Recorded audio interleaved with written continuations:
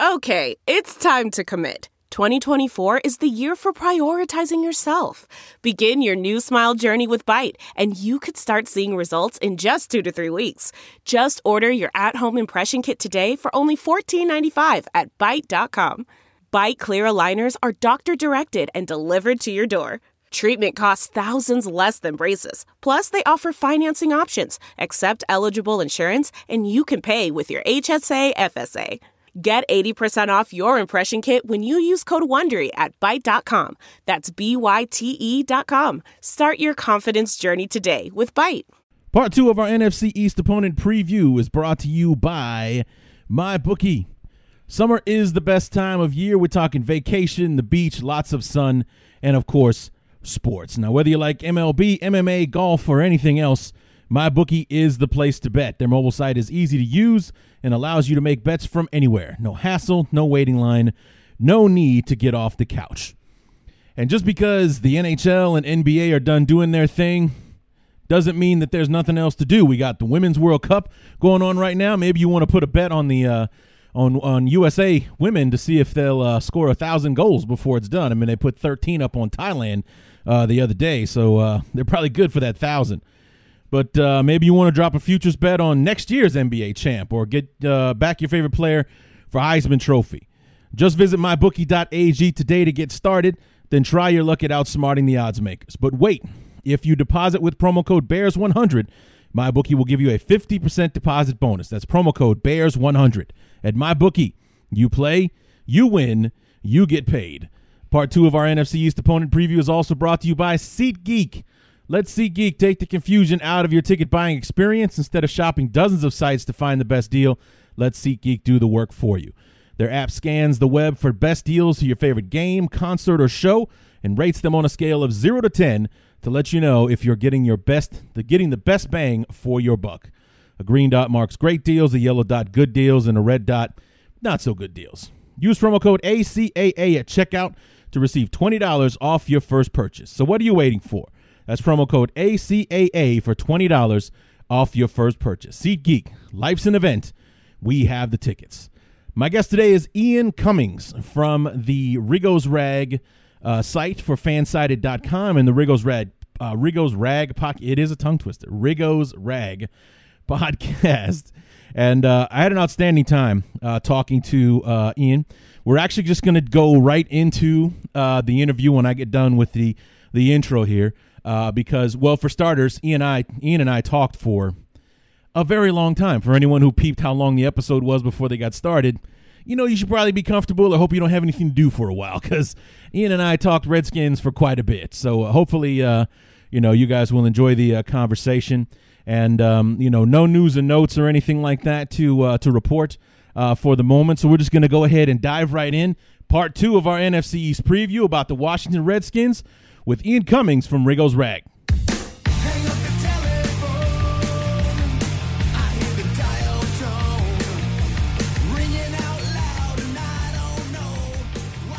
Part 2 of our journey through the NFC East takes us out east to the nation's capital, home of the Washington Redskins. And here to help us preview the 2019 Washington Redskins from fansided.com's Riggo's Rag and Riggo's Rag, that's a tongue twister, Riggo's Rag podcast, Ian Cummings. Ian, welcome to the show, man.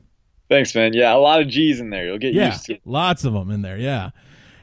So first question that I like to ask all of my new friends, if you will, we first ask, A, where are you from? B, where are you now? Because ever since I started doing these interviews, the person actually being in the market their team represents is the exception, not the rule. Like my Broncos gal, she lives in South Carolina. My Saints guy lives in Los Angeles, so on and so forth. So, and then the third question being your favorite memory as a fan of the Redskins. Okay, yeah, well, that's an interesting. I am the exception again. Okay, so nothing changing there. I'm from Michigan actually, and I'm actually kind of a half Skins Lions fan. I was originally a Lions fan. You remember Kirk Cousins, Michigan State. I followed him to Washington because he was my favorite college player. Growing up, I was always a huge fan of him and kind of idolized him a little bit. And then when he became the starter, I was like freaking out back in 2015. And, yeah, I started writing for Eagles Rag, and then Kirk Cousins left, and it's kind of like, well, what do I do now? Just keep writing, you know? Right. At that point, I've been following the team for a little bit, so you get to know them a little bit. You get to know the storylines and everything, so you kind of ingrained into that culture. So I just kept writing for them. My favorite memory has to be the Code Red game, Tampa Bay, 2015, when the Skins were 2-4, and it looked like things were gonna fall apart. And then Kirk Cousins came back and an epic comeback. I think they came back from like 24-0 and won it. And of course, that sparked his emergence, and he became kind of is he a franchise quarterback? Is he not? Now he's one of the highest paid quarterbacks for the Vikings. So that was my favorite memory. But it's been interesting watching this team over the past few years, because their highs are very high and their lows are very low. So it's going to be interesting to see how they do this year. You never can know. You never can tell. Yeah, well, let's dig into that, because we were talking just briefly here before we got started, and I was looking at 2018, and I was reminded of the fact that the Redskins at the end of week 10, so we got 6-7 weeks left in the season, the Redskins were 6-3. They were leading the NFC East, or tied for the division lead at the very least, and then it all went sideways with the loss of Alex Smith, and then you lost 6 of 7 to close out the year and finish a 7-9 football team. Was that the catalyst to it all going wrong, or was there more that just kind of piled on as the year went along? I would say it's kind of a little bit of both. It was the catalyst, but I would say the Redskins' way of winning wasn't very sustainable either. A lot of people like to throw this term around. They won ugly, all right? Ball control offense, pounding it down the middle, suffocating defense. And they weren't even perfect on the defensive side of the ball. You know, they were winning ugly, and they were getting lucky at times. Dallas missed a field goal, could have made them 5-4. They were it was not very sustainable, kind of the old way to win football. Nowadays you have the analytics wave, and, offenses trying to maximize their potential. I know Matt Nagy is a guy who kind of helped do that, kind of spark some development from Mitch Trubisky last year with the Bears. The Skins, however, last year, and part of this was due to, some injuries early on. They really needed to, kind of adapt, especially when Darius Geis went down, and, Alex Smith was still adjusting through the entire season, even before he got hurt. So they erred on the efficiency side, kind of just, minimizing the mistakes. And Alex Smith has always been known for that. And it's kind of a point of contention in Washington. How good was Alex Smith really? But I'll give you this. He was a great leader, organized the team, and really just kept the offense on schedule. Not a lot of mistakes. So that was they weren't very flashy, but they didn't really beat themselves too often. And so that was the MO. But then once Alex Smith went down, you had Mark Sanchez going in there, and then Josh Johnson, who hadn't started a game since 2011. And things went downhill from there, I think is a polite way to say it. But I would say things need to change. They're not going to win the way they won in 2018 if they want to have some success in 2019. And I think Jay Gruden knows that. They've been making some changes in that regard. But they were a team that won ugly, got lucky in a few respects, but they were respectable up until Smith's injury. Then the defense kind of regressed after that. And This is it. We've got an Amex Platinum Pro on our hands, ladies and gentlemen. We haven't seen anyone relax like this before in the Centurion Lounge. Is he connecting to complimentary Wi-Fi? Oh, my. Look at that. He is. And you will not believe where he's going next. The Amex dedicated card member entrance for the win. Unbelievable. When you get travel perks with Amex Platinum, you're part of the action. That's the powerful backing of American Express. Terms apply. Learn more at americanexpress.com/withAmex. That's not just the sound of that first sip of Morning Joe. It's the sound of someone shopping for a car on Carvana from the comfort of home. That's a good blend. It's time to take it easy, like answering some easy questions to get pre-qualified for a car in minutes. Talk about starting the morning right. Just like customizing your terms so your car fits your budget. Visit Carvana.com or download the app to experience car shopping the way it should be. Convenient, comfortable. Everything went downhill. It was really interesting. Well, that's what I noticed when I was looking at the schedule, and I was reminded that, they started out as a 6-3 football team, but looking at the schedule and just looking at the scores, it seemed to be that in the first 9 games when you went 6-3, If you held your opponent under 20, you won the game. In your 3 losses, you gave up like 24, 43 to the Saints, and then 30 to somebody else in the other loss. And then after Week 10, it didn't happen again until you beat the Jaguars, and the only victory you had in the second half of the season is pretty much everybody was scoring 20+, and that would, like if you just wanted to put it in the simplest terms, if the defense held the opponent under 20, you won the football game, because in all 6 of the games that you won, or 7 in your case, that's exactly what happened. If they scored more than 20, then they lit up the scoreboard and there was no hearing back from the Redskins. So, I mean, that would seem like what you said with the defense regressing. That statement holds if you just look at the scores themselves. They held them under 20, you won. If they scored more than 20, it was a loss almost automatically.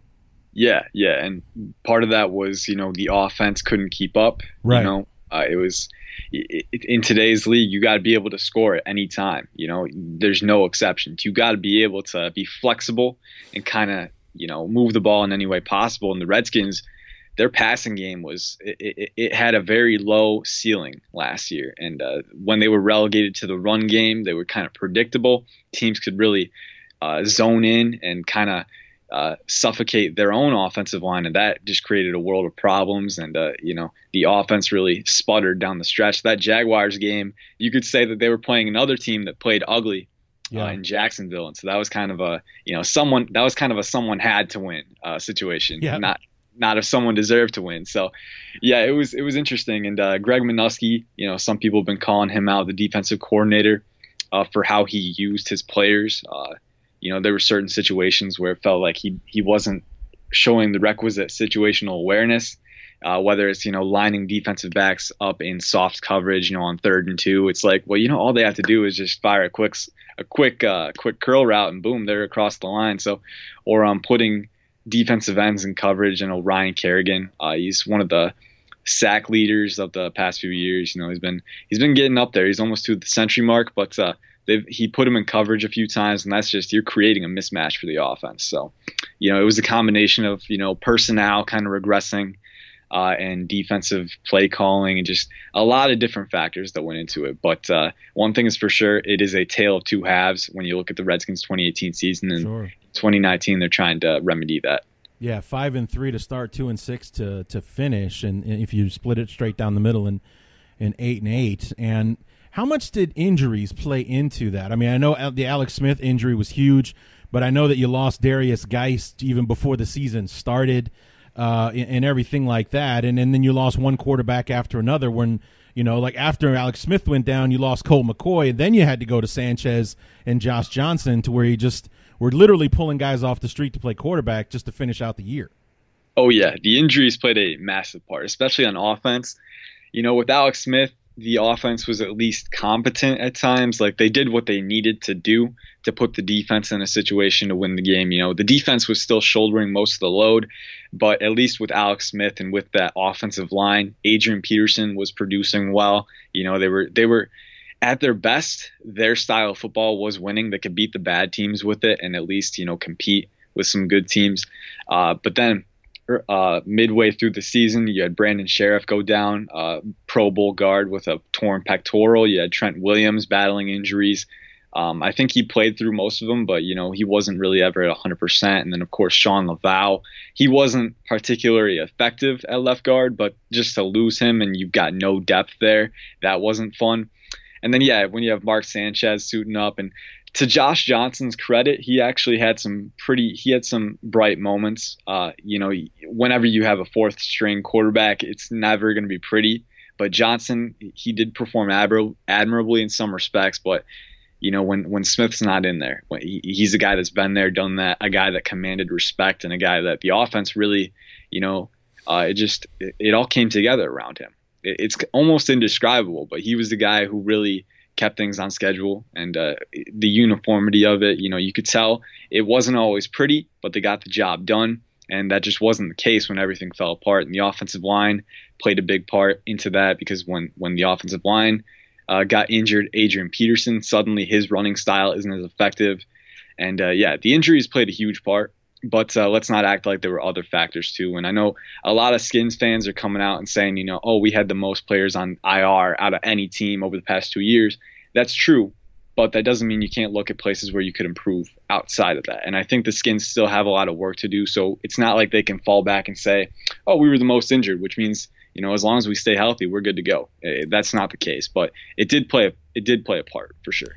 Well, I mean, there is some absolute truth to the healthier you are, the better your season will most likely turn out. I mean, and I can attest to that 100% because in 2017 and 2016, we would give the Redskins a run for their money as far as guys that finished the year on IR. And then last year we got a new training staff, a new conditioning coach, the whole 9 yards when Matt Nagy and company came in, and we had one of the healthiest teams in football. And, obviously we made some huge upgrades. We got Khalil Mack. We added like 3 or 4 receivers to give more weapons to the offense and such like. So it was kind of a perfect storm. But the fact that all of those new bodies were healthy for 99% of the season last year played a huge part in the difference between 2017 and 2018. So there is some truth to it, but you're right.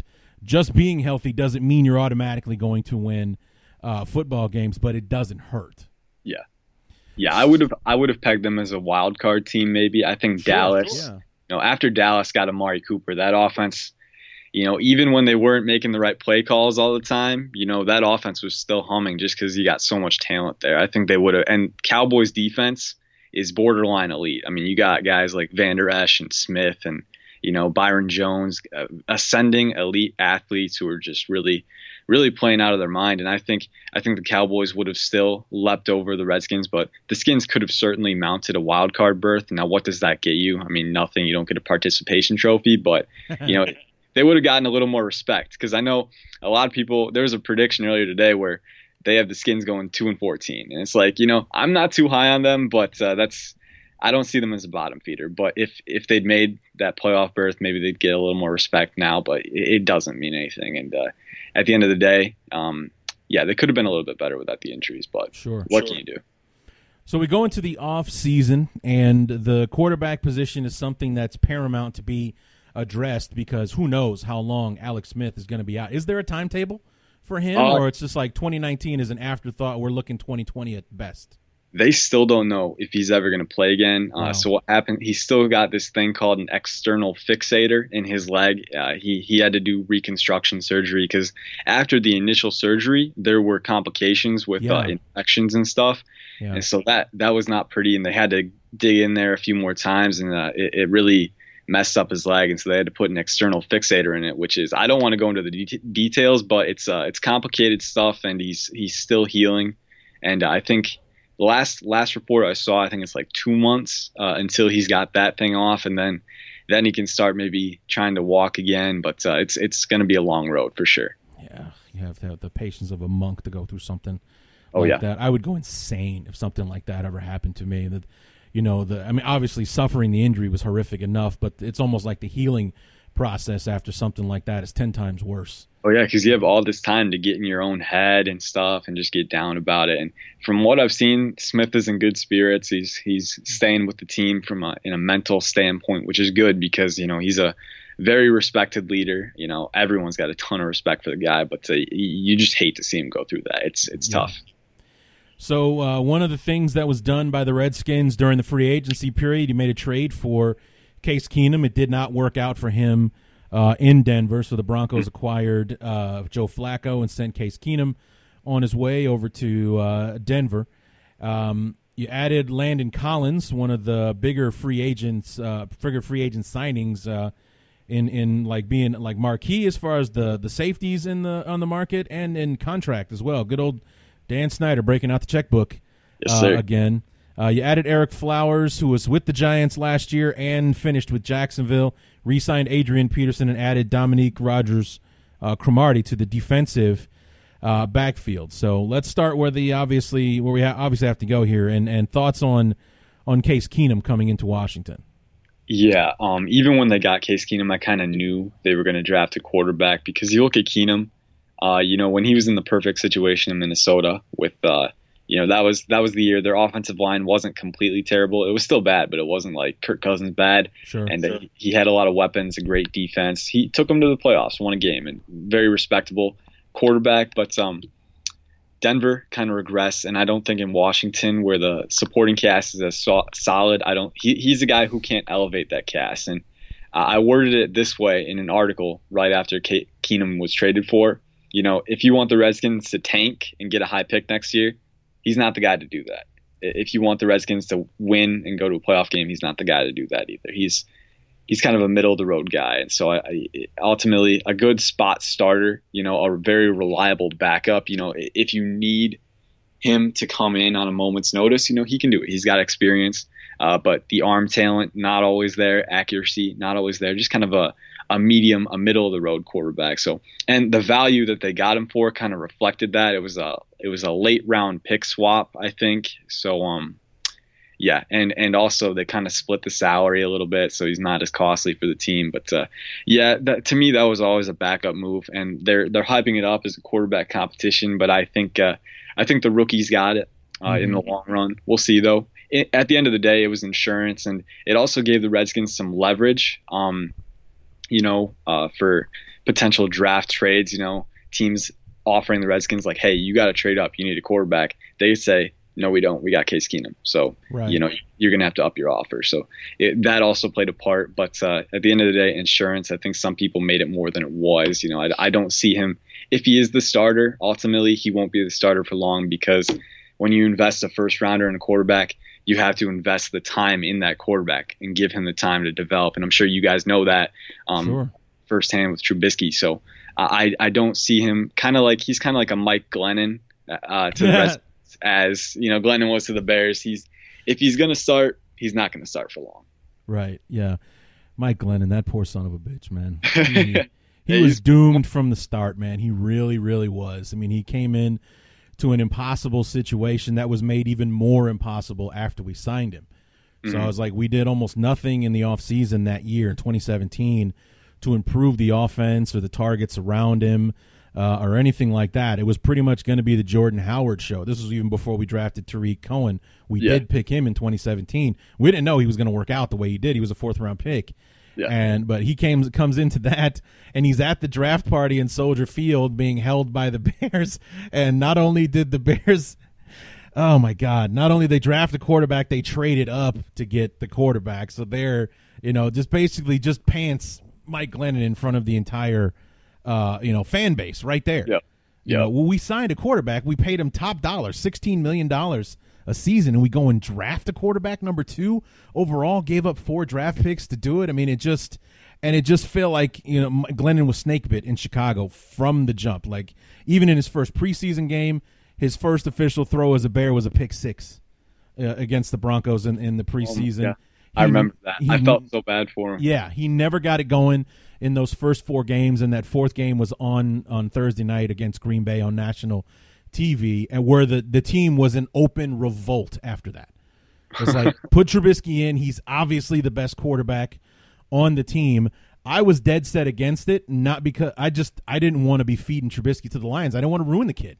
I didn't want to, have him develop bad habits because he's running for his life or he can't do anything because he's still learning and all the rest of that stuff. But Glennon was supposed to be the stopgap guy that was, protect Trubisky that first year, and then year 2 is him, kind of like Patrick Mahomes. But yeah, Glennon was so bad that we just had to hit fast forward on it all. He just never really had a shot in Chicago. Was the money guaranteed at least? The genius part about the contract, it was 3 years, $45 million, and only 18 of it was guaranteed. He was making 16 the first year, so it was like a $2 to $2.5 million cap hit to cut him after year 1. So Pace knew what he was doing when he signed Glennon. Yeah. So it ended up not being that big a deal. And as far as like what quarterbacks are making now, $16 million for a starting quarterback is a bargain nowadays. So. It just I don't have any ill will towards Glennon, or I pity him more than anything about his time in Chicago. So yeah, let's not talk about him anymore. That just depresses me. So, but the other free agent signings, you got Landon Collins to add him to the back end of the defense. You re-sign Adrian Peterson. What about the rest of your free agent crop is something that you're looking forward to? Yeah, well, Collins is obviously the guy who draws the most attention. I think he was made the highest paid safety in the league by the Redskins. And, he had an All-Pro berth a couple years ago. He kind of fell off a little bit last year, but still a very good starter. A guy who fills a position in need for the Redskins. You looked at their safety situation last year; it was not all too good. I know Monte Nicholson. He was a young up-and-comer, considered that after a good rookie season. He had a rough 2018 campaign. He's trying to bounce back in 2019. We'll see if it happens. And then Clinton Dix. I know you guys have him now, so I hope he works out for you. But he was not great for us down the stretch, and part of that is due to just miscommunication across the entire defense. But bad tackling angles was a common theme, and maybe he'll bounce back. But the Skins definitely, they wanted a change of direction, and they got it with Collins. And there's some questions surrounding Collins. Can he get back to that level he was at 2 years ago or 3 years ago, or whatever it was? But a very good box safety, a guy who can really, make his presence felt, and with judicious thunder. And you love a guy who can make plays on the ball and make an impression on the offense. And he's pretty good in coverage too. Not as good in coverage, but he's a multifaceted guy who can kind of fill all their needs. And I think playing behind that front seven, he can really make his money. So I'm excited for that one. A young player too. I think he's only 24, 25 years old still. I think 25. So, a lot of time to still grow. And working with a experienced defensive backs coach like Ray Horton, could pay dividends. I think staying with the secondary theme, Dominique Rodgers-Cromartie. That's a guy who played with Collins with the Giants a couple years ago, so there's some chemistry there. I don't think Rodgers-Cromartie is a lock to make the team, and if we talk about more secondary guys later, I can go into more depth with that. But he's a guy who retired midway through the season with the Raiders, I think, and then came back this offseason with the Redskins. So obviously a few questions there. He's got great speed. He's always had great speed, a good combination of that. And I think if they keep him, he'll be a versatile chess piece, but nothing more than a kind of a guy who only gets a few snaps a game. And then, of course, Eric Flowers. That one kind of baffled me because I think they gave him $4 million. So they're wiping out a fifth-round comp pick for that. And reports out of training camp have not been promising. They've said that Flowers looked like the worst player on the team. One guy literally said that, like word for word. He's the worst on the team. And that's rough, but I think they were trying to move him to offensive guard, trying to see if he could start there because left guard has been an area of concern for the Redskins over the past few years. So we'll see if it works out. I'm not optimistic, but yeah. And then last but not least, Adrian Peterson, re-signing him is pretty good. I don't think he'll get nearly as many carries this year with Darius Geis coming back. I was very high on Darius Geis in my pre-draft evaluation last year.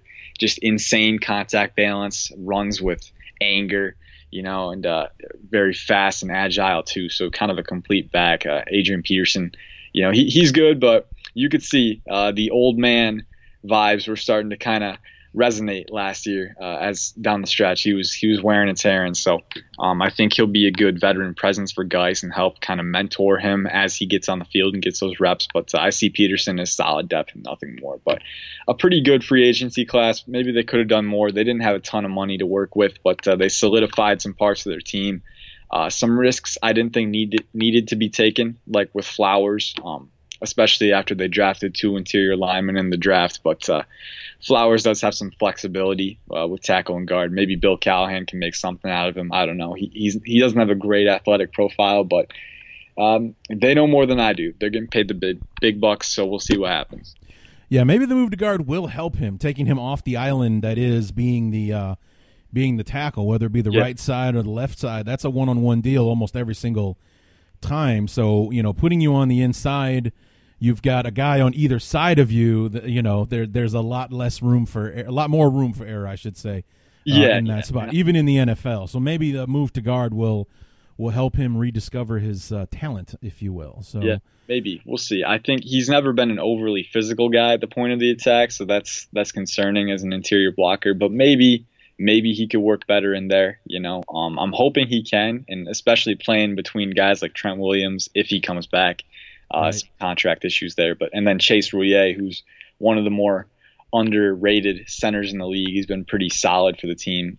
Playing between those guys could bode well for him. And then Callahan's a good offensive line coach. So if anyone can glean the best out of him, it's Callahan and maybe a few others across the league like Mike Munchak and obviously the Patriots guy who I'm blanking on his name, but Dante Scarnecchia or something like that. Yeah, that's it. Yeah. Callahan is one of the more revered offensive line coaches, and he's made good from some players like Rouillet and Sheriff and things. So if anyone can get the most out of Flowers, it's them. They took the risk, so they're confident in their abilities, but I'll believe it when I see it, basically. So how about the guys that aren't with the team anymore? You lost, you released Zach Brown, who ended up signing with the Eagles. Preston Smith signed the Packers, so we'll see if that'll affect us in Chicago at all. Jamison Crowder goes north to the Jets. And obviously we got Clinton Dix, and hopefully that being reunited with his former backfield mate and Eddie Jackson, hopefully that will have a positive effect. He sounds over the moon to be in Chicago, so maybe just that alone, that he chose to come to Chicago as opposed to being traded to the Redskins kind of thing, maybe that can feed into some improvement for him this year. And then finally Michael Floyd, wide receiver, went off to Baltimore. So I would wager that Brown and Smith would probably be the guys that are hurt the most that left the team. Yeah, I think Brown and the Redskins were headed for a breakup. I think Brown mid-season actually said the writing is on the wall pertaining to his future there. And this was after an offseason in which he was just so happy to be here. I think he still had 2 more years left on his deal. So he was happy. And then when the season kind of tanked and morale dipped, Brown made some comments, and that was that. And I think his play, that's a polarizing factor. I think Brown, very talented guy, occasionally got lost in coverage, and that reflected poorly because that's where a lot of the defensive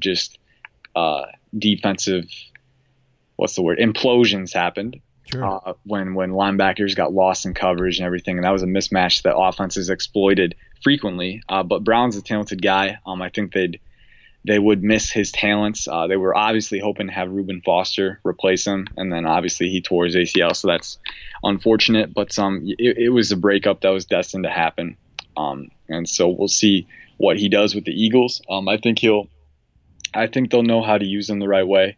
Sometimes that was unclear with the Redskins, so whatever happens there. Preston Smith, that's a guy who is sometimes underappreciated. He only had 4.5 sacks last year, but he had a 10.5 pass rush productivity rating from Pro Football Focus. So he was getting pressure fairly consistently, and he's just one of those all-around solid guys. He's not flashy. He's still got some athletic potential that he could tap into, but he's just a solid edge defender against the run, and he can generate pressure in the passing game. And there were some sacks that were stolen from him. With the Redskins, obviously their defensive front, when you got guys like Jonathan Allen, Ryan Kerrigan, Matt Ioannidis, Daron Payne, there's not enough sacks to go around. You might impact the quarterback. You might make him step into a lane where another lineman can get him. You're not going to get credit for the sack, but you impacted the play, and you changed those spatial relationships. Preston Smith was a guy who did that very effectively, and I think with the Packers, he could kind of shine and kind of have more success statistically than he's had in the past. But not a flashy guy, but a very solid player. Clinton Dix, I think he was another guy who was kind of wanting a change of scenery, similar to Brown. Sure. When the entire defense was imploding, you can't blame any one player entirely for their mistakes and everything. And Clinton Dix, watching him, he did appear to have some stiffness in his hips. He's never been known to be the best athlete, but at his peak with the Packers, he was very good at making plays on the ball. Emulates Sean Taylor with his game. That was one thing that Redskins fans fawned over when he came to DC, is that he's this guy who idolizes Sean Taylor. So in the back of your mind, you want to hope that he plays something like that.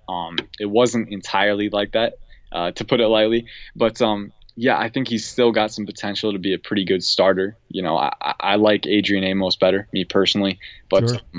I think he could be good, especially if the Bears front seven, maintains that furor that they had last year. He could be good for them. And who was the last one? Michael Floyd. I don't think we're missing him anytime soon. Yeah, that's what I was thinking. I was kind of an afterthought. I didn't even know if I should mention him. Now, before we move on to the draft, you alluded to two other things I want to talk about real quick. Even though they pretty much took place after the draft, we'll talk about it before we get to that. And you talked about the Trent Williams contract thing. And then obviously the injury with Reuben Foster is just – it's like Teddy Bridgewater all over again from what I hear. It's like another one of those non-contact injuries. He just made a false step and everything just came apart. Yeah, it was crushing because, this was a guy who, they signed him off of waivers midseason, got a ton of flack for it. I was one of the most critical ones because when the investigation was still up in the air, I didn't want to have anything to do with it just yet. I wanted to let it play out, and they signed him obviously before he was cleared. Now, obviously, he did become cleared, and he was coming back to play with his teammates from Alabama, and he looked like he was enjoying himself, and he was really excited to get out there. And then on the first play of OTAs, he, non-contact, just took a wrong step, and bang, your 2019 season's over before it started. So it's tough, and he's a guy with a lot of potential. So it was definitely tough. I think they got some guys at ILB who were kind of underrated. One guy in particular, his former Alabama teammate, 6th round pick last year, Sean Dion Hamilton, pretty high on him and his athletic ability. But someone's going to have to step in there. And Foster was expected to be part of this vaunted front seven with a lot of talented players. And now that takes a nick out of the defense, which was already expected to be the team's crown jewel. They made some improvements on the offensive side of the ball, and there's some personnel changes in the offensive staff that could bode well for them, but you can't expect that to be their crutch. The defense still has all that talent. That's going to be the thing winning the Skins games. And losing Foster that early is definitely it's a tough blow. It's a tough pill to swallow. So what's the word on Foster? Because I was hearing all kinds of things, like from the moment it happened, it's just an ACL. Oh, no, it's an ACL and an MCL, or it's an MCL, ACL, and nerve damage. This could be a career ender. Where did we finally land on it after they had a chance to step back from it, have the doctors examine what was going on in there? Where is Reuben Foster at, and what's his timetable? Is he good for 2020, or is he in the same boat with Alex Smith about it, like we don't know? He should be good for 2020. I think it was an ACL and MCL. He had successful surgery. That's already out of the way. So now he's just rehabbing, and it's a long process, a long, arduous process, but he should be back. And I think with some Alabama teammates to kind of be that support system for him, he should be in good spirits for most of it. So we'll see. He should be good, though. He won't come back midseason. He won't be like Hunter Henry and almost come back in the playoffs. They know that's not going to happen. But for 2020, I think he should be good, and he'll still be young. Still have some time to capitalize on his prime. So hopefully, we'll see. Well, that's good to hear, especially for him. Guy's been through a lot in his first year plus in the league, and he's looking like the 49ers made a huge mistake, and they acknowledged that by releasing him. The Redskins made what some people, like you said, made an even bigger mistake by giving him a job before he was cleared, and looks like everything was behind him. He's ready for this fresh start, and then boom, first step he takes, it's over already. So, that had to be quite a devastating moment for him. And then before we finally get over to the draft, the Trent Williams thing, what exactly is going on here? Because I've also heard conflicting reports about what his demands are. Like, he wants a new contract. No, he wants to be traded. He doesn't want to be in Washington anymore. What is the actual story? It's funny that you ask, because no one really knows quite yet. Wow. It's interesting, man. First off, it was the contract thing. That came out that he was holding out for a new contract. That's the standard. Usually that's what you see players hold out for, and he's got 2 years left on his deal. So maybe he wanted to be paid like some of the top tackles in the league. The market has been reset numerous times since Williams signed his $13.5 a year deal. I think Trent Brown reset it at 16.5 this offseason. So Williams, he's still one of the top tackles in the league, wants to get paid that much. Then a report came out from Jason LaCanfora that's which you got to take every report with a grain of salt, when it comes from guys like that. But preaching to the choir on that one, brother. That guy's got a hard on for the Bears, and everything he says about the Bears is negative. There's never a positive word. that comes out of his mouth, which makes us as Bear fans great because his batting average is close to 0 for like the last several years. So whatever he says the Bears won't do, the Bears end up doing. So, but any report coming from La Canfora has to be taken with a grain of salt because he's been wrong a lot more than he's been right lately. Yeah, and wherever you go, that's basically the consensus for sure. But with the Redskins particularly, they're pretty unpredictable when it comes to news, so you can never take anything out of the equation when it comes to them.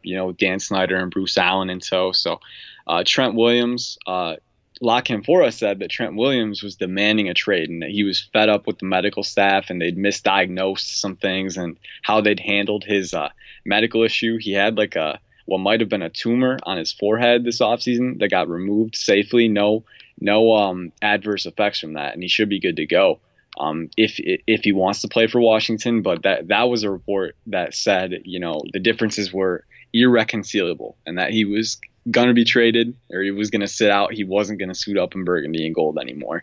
I've seen John Keim, Redskins ESPN beat reporter, comment on questions saying that no one really, it's still being settled, the whole situation. The Redskins obviously know Trent Williams' worth. They've seen him firsthand get 7 Pro Bowls over the span of his career. He's at his best when he's fully healthy. He's a dominant left tackle, a guy with that athleticism and that strength who can really just seal off the edge and be that guy. So, and especially with Dwayne Haskins, a rookie quarterback, you don't want to stunt his development. You want to get him in there, and you need that left tackle. You need that blind side protector. So they know his value, especially, both from a player profile standpoint and from a circumstantial standpoint. So they have a lot of decisions to make. I would say that La Canfora's report, at least, is not 100% accurate. I think for the right amount of money, Trent Williams will come back, and I think it'll get settled. But we don't have a lot of concrete information to go off of at this point. It's really still up in the air. Yeah, so therein lies the leverage that Trent Williams has. You just mentioned it. He's one of the elite left tackles in this league, and you've got a rookie quarterback that you want to take care of. So you definitely want to keep your left tackle happy and in-house. But, so maybe that's what it is. He acknowledges the leverage. He wants a pay raise, so he's taking advantage of it now. So I guess we'll have to wait and see if La Canfora is anywhere close to right on that, and I doubt that he is, just because it's Jason La Canfora. But so let's move on to draft night, and the Redskins were a team that were getting talked about a lot on draft night because leading up to the draft, there were rumors that Daniel Snyder and company were going to pull off another RG3 trade to move up to 2 to guarantee that they get Dwayne Haskins, and that sounded just like the kind of risk that Daniel Snyder doesn't even think twice about in making those kind of moves. That, like I mentioned before, he's a guy that's not shy about giving out the big contracts. For a guy like him, apparently it's just money because he has no problem passing it out, which is why I'd like to be a friend of his so he can give me some. But, you're looking at the draft and the picks start coming. The Redskins don't move in a very un-Redskins-like thing. They sit and they wait, and the guy that they wanted all along lands in their lap at 15 with Haskins after the Giants passed him up, after the Broncos passed him up. They traded out of their spot and everything like that. He lands to Washington at 15. So you don't do anything, and you get what you want, which is kind of like something that would happen to your D.C. metro area mate with the Ravens.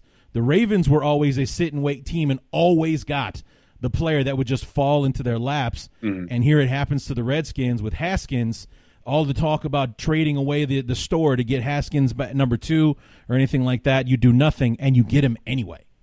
It's crazy, man. I was fully expecting that kind of move. I had a mock draft that I released like 30 minutes before the draft, and I had the Skins trading up to number 3 to get Haskins. And it was crazy. And I saw the picks just kept coming in. And after the Giants picked Jones and after the Broncos, Yeah, the Skins fans had a field day with that one, by the way. It was fun. But and then after the Broncos traded down and the Steelers picked Bush at 10, and all of a sudden there's not a lot of QB needy teams, and you think, well, maybe the Dolphins will pick them. No, they get Christian Wilkins, and you're like, well, now we've just got the Falcons between us and Dwayne Haskins, and the Falcons obviously aren't picking them, so you got your guy. And that was just, to me, that was a masterstroke of patience. I don't know what happened in that front office. I've seen reports that maybe Snyder is changing. I'll believe it when I see it there, because he has a long track record of, those impulsive decisions and, trying to be the hero. But this was a step in the right direction. And I wasn't super high on Dwayne Haskins in the evaluation process. He was my QB3 in this draft class. I was high. I had Kyler as my QB1, and I was a bit higher on Drew Lock. Maybe looking back, I would have flip-flopped Lock and Haskins, but really getting a guy, at the end of the day, you got a guy with franchise potential with Haskins, a guy who's a pretty pro-ready quarterback, very solid mentally, very quick learner. And you see some film rooms with him where he's breaking down plays, and he has a very innate understanding of, the inner workings of every play and how it manipulates the defense. And that was something that really struck me in evaluation of Haskins. And, he's got good arm talent, maybe not great, but, he can make most of the throws, pretty accurate. Just a guy who can give you a winning team on a rookie contract. And, if he gets good enough in those 4 years, you can re-sign him. And it's just a high upside move. And they didn't really give up a lot. People were expecting him to trade up and give up the farm and getting those RG3 nightmares, and none of it happened. And that was a very refreshing change, over here watching this team, because you don't get that often. Yeah, it was very interesting watching it all unfold the way that it did, and knowing the Redskins and their reputation for making these big, bold moves and things like that. You mentioned Daniel Snyder and how he may be maturing in his old age, or as he progresses in age, I should say. I don't exactly know how old he is, but it's just, maybe it is a sign that things are changing, or at least that Snyder is letting the front office do their jobs, kind of thing. And instead of coming in and making an executive decision and say, go get this guy, he's the guy I want, because there's no secret that Shanahan didn't want RG3, or at least he didn't want to give up the farm to get RG3. He always liked Kirk Cousins. That's why he took him in the 4th round, and so on and so forth. And that turned out to be the right move, as opposed to giving up 3 first-rounders for a one-year wonder in RG3, even though injuries caused years 2 and beyond to not be as successful. What happened, and the Redskins had a hard time recovering from it. So, to have Haskins just fall to you like that, watching it unfold the way it has, because that was a common thread throughout the first round as we drew closer and closer to 15, where the Redskins were picking, Jones coming off the board, which was hilarious, by the way. My Giants guy that I talked to the other day, he's drinking the Kool-Aid as far as he likes Daniel Jones, maybe not at number 6, but he liked Daniel Jones. So doesn't like Jones at 6, but he likes Jones. He thinks there could be some things there. So I'll be diplomatic. I did not have Jones high on my QB rankings. Okay. I won't disclose it, but he was not in my top 5. Neither. He wasn't very high on my draft experts board either. I have Scott Wright from DraftCountdown.com. He's my draft guy, and he didn't have Jones in the top 40 or something. Yeah, it was not a good grade. I think people really inflated the whole Cutcliffe factor, and the Manning connections. I don't see what else could do it, because looking at his tape, he's a tough guy. You got to give that to him. But I didn't see any traits that stood out that would want me to use a top 10 pick on him. To summate it all in simple terms, and that was a baffling pick for me. And I thought the Giants would have been much better off taking Haskins or even Locke. At least with Locke, his footwork is a nightmare, but at least you can see the arm talent and the traits worth developing maybe. With Jones, I don't even really see that, so I don't know. Maybe Locke would have been a better guy had they held on to OBJ. Maybe. Because arm strength, just throw it up there, let Beckham go out and do something insane to catch it with one finger or something like that. But, so it's all about how it all comes together. But watching it unfold and everyone talking about Haskins still being on the board and him finally, not only did he fall, but he fell to the team that wanted him all along and did nothing but wait for him to get there. So it was crazy to watch it all unfold the way that it did. And then at the bottom half of the first round, the Redskins trade back in to the first round and kind of what I would consider a, like, holy crap, this guy's still on the board kind of move, and taking Montez Sweat off the old outside linebacker from Mississippi State, who did have some health concerns, but obviously the Redskins weren't one of those teams. Oh, yeah. Yeah, that was capitalizing on some hesitancy around the league, and they've been ones to do that in the past. In 2017, when Jonathan Allen dropped because of lingering concerns around arthritis in his shoulders, the Redskins picked him up, and he's been a borderline Pro Bowler on their interior line. So they've been the beneficiaries on the opposite end of that numerous occasions, and this is just the latest one. Montez Sweat. He was my edge 3, but this is a very strong edge class, so I no concerns there, And he said himself, I think that the heart issue that he had has been cleared. It's a minor issue, so it shouldn't be expected to affect his play. And you look at his measurables. Everyone talks about the 4.41 40 that he ran at 6'6", 260.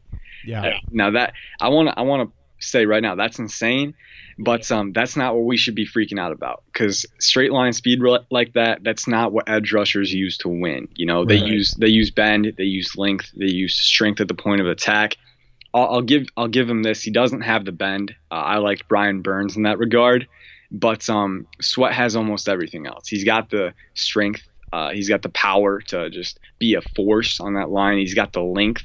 His arms are crazy long, so he can keep his hands clean and keep the offensive linemen from getting their anchors on him, and just use that leverage to get around the edge. And of course, he's got the speed to accelerate towards the quarterback and everything, and the burst. Most of the traits are there, and he's very athletic, a ton of potential there. And to get him at the end of the first round, that's a clear need, because they were not going to go into the season with Ryan Anderson as their starter and sleep well at night. I can tell you that. So getting Sweat, getting a guy with that potential, especially with Ryan Kerrigan still in his prime. I mean, he can learn from Kerrigan.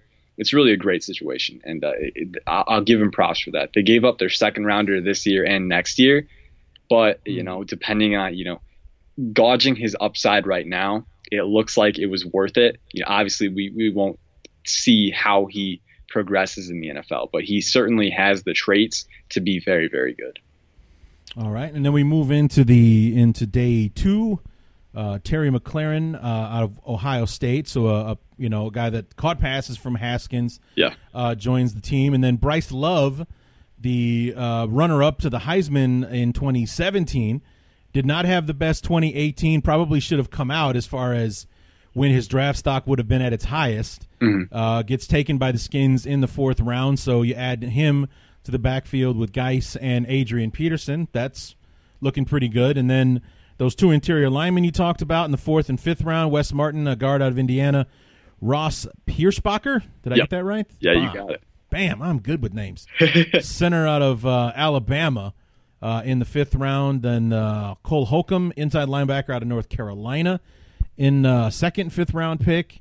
And then in day 3, or we're already in day 3, but 6th round, Kelvin Harmon, a wide receiver out of NC State, Jimmy Moreland, cornerback out of James Madison, Jordan Brailfer, outside linebacker, Oklahoma State, And so past your top 2 picks with Haskins and Sweat, where, Redskins fan have to be overjoyed. Number 1, you didn't give up the farm to get Haskins. He fell into your lap. And then number 2, you take advantage of what you call the hesitancy of other teams and pick up one of the highest rated prospects in the draft at 26. So how are we feeling about day 2 and beyond with the rest of your choices? Yeah, I think the Redskins, they got good value with Haskins not having to trade up and then getting Montez Sweat. And I think that theme of value really carried over into the rest of the draft. They only had one day 2 pick. They got Terry McLaurin out of Ohio State. I think that's a guy. You got good chemistry up front with Dwayne Haskins. And Brad Kelly posted something on Twitter about McLaurin during his pro day, said he's a elite technician at receiver that doubles as an elite athlete. So I think there's a lot of good potential there, with the detail that he places in his game, but also the traits that he has and the ability that he has to maximize and get that separation. I think he could be a very good player for the Redskins, and getting him in the 3rd round, I think, is excellent value, especially for a team that needs immediate contributors to that position. Moving in around 4 and on into day 3, I thought generally that theme carried over into day 3 as well. My favorite picks, Kelvin Harmon and Jimmy Moreland. Kelvin Harmon is a guy who I had a 2nd round grade on him. That might be a little high. I know his 4.6 40 is really slow. Having that top end speed would help him in the NFL, but he's an alpha dog at receiver, man. He can get those contested catches, win in those one-on-one situations. He's got very good play strength and pretty good nuance with his routes too. So I really like his ability. He's kind of a different type of receiver than McLaurin. Get some different flavors in there, which could be good. Also like Jimmy Moreland. Get this, Moreland in his career, 4-year career at James Madison, had 18 interceptions and 63 pass deflections. So he knows how to make plays on the ball. Yeah, he's good, and he's been making waves already in OTAs and training camp. I think he had 3 interceptions in one practice session 1 week. Which the offense, of course, needs to kind of get their act together after that. But it's also a testament to Moreland's closing speed on the ball and just his knack to really high point it and, hone in on it and get that innate focus in the heat of the moment. Not a lot of players can do that. Moreland looks like he has that, and he's got that alpha mentality for a slot corner mold, kind of small, but good potential there, especially for a 7th round pick. Also got Jordan Brailford at edge rusher, who's got good athletic traits. Some picks I didn't like as much. Bryce Love, he's got potential for sure.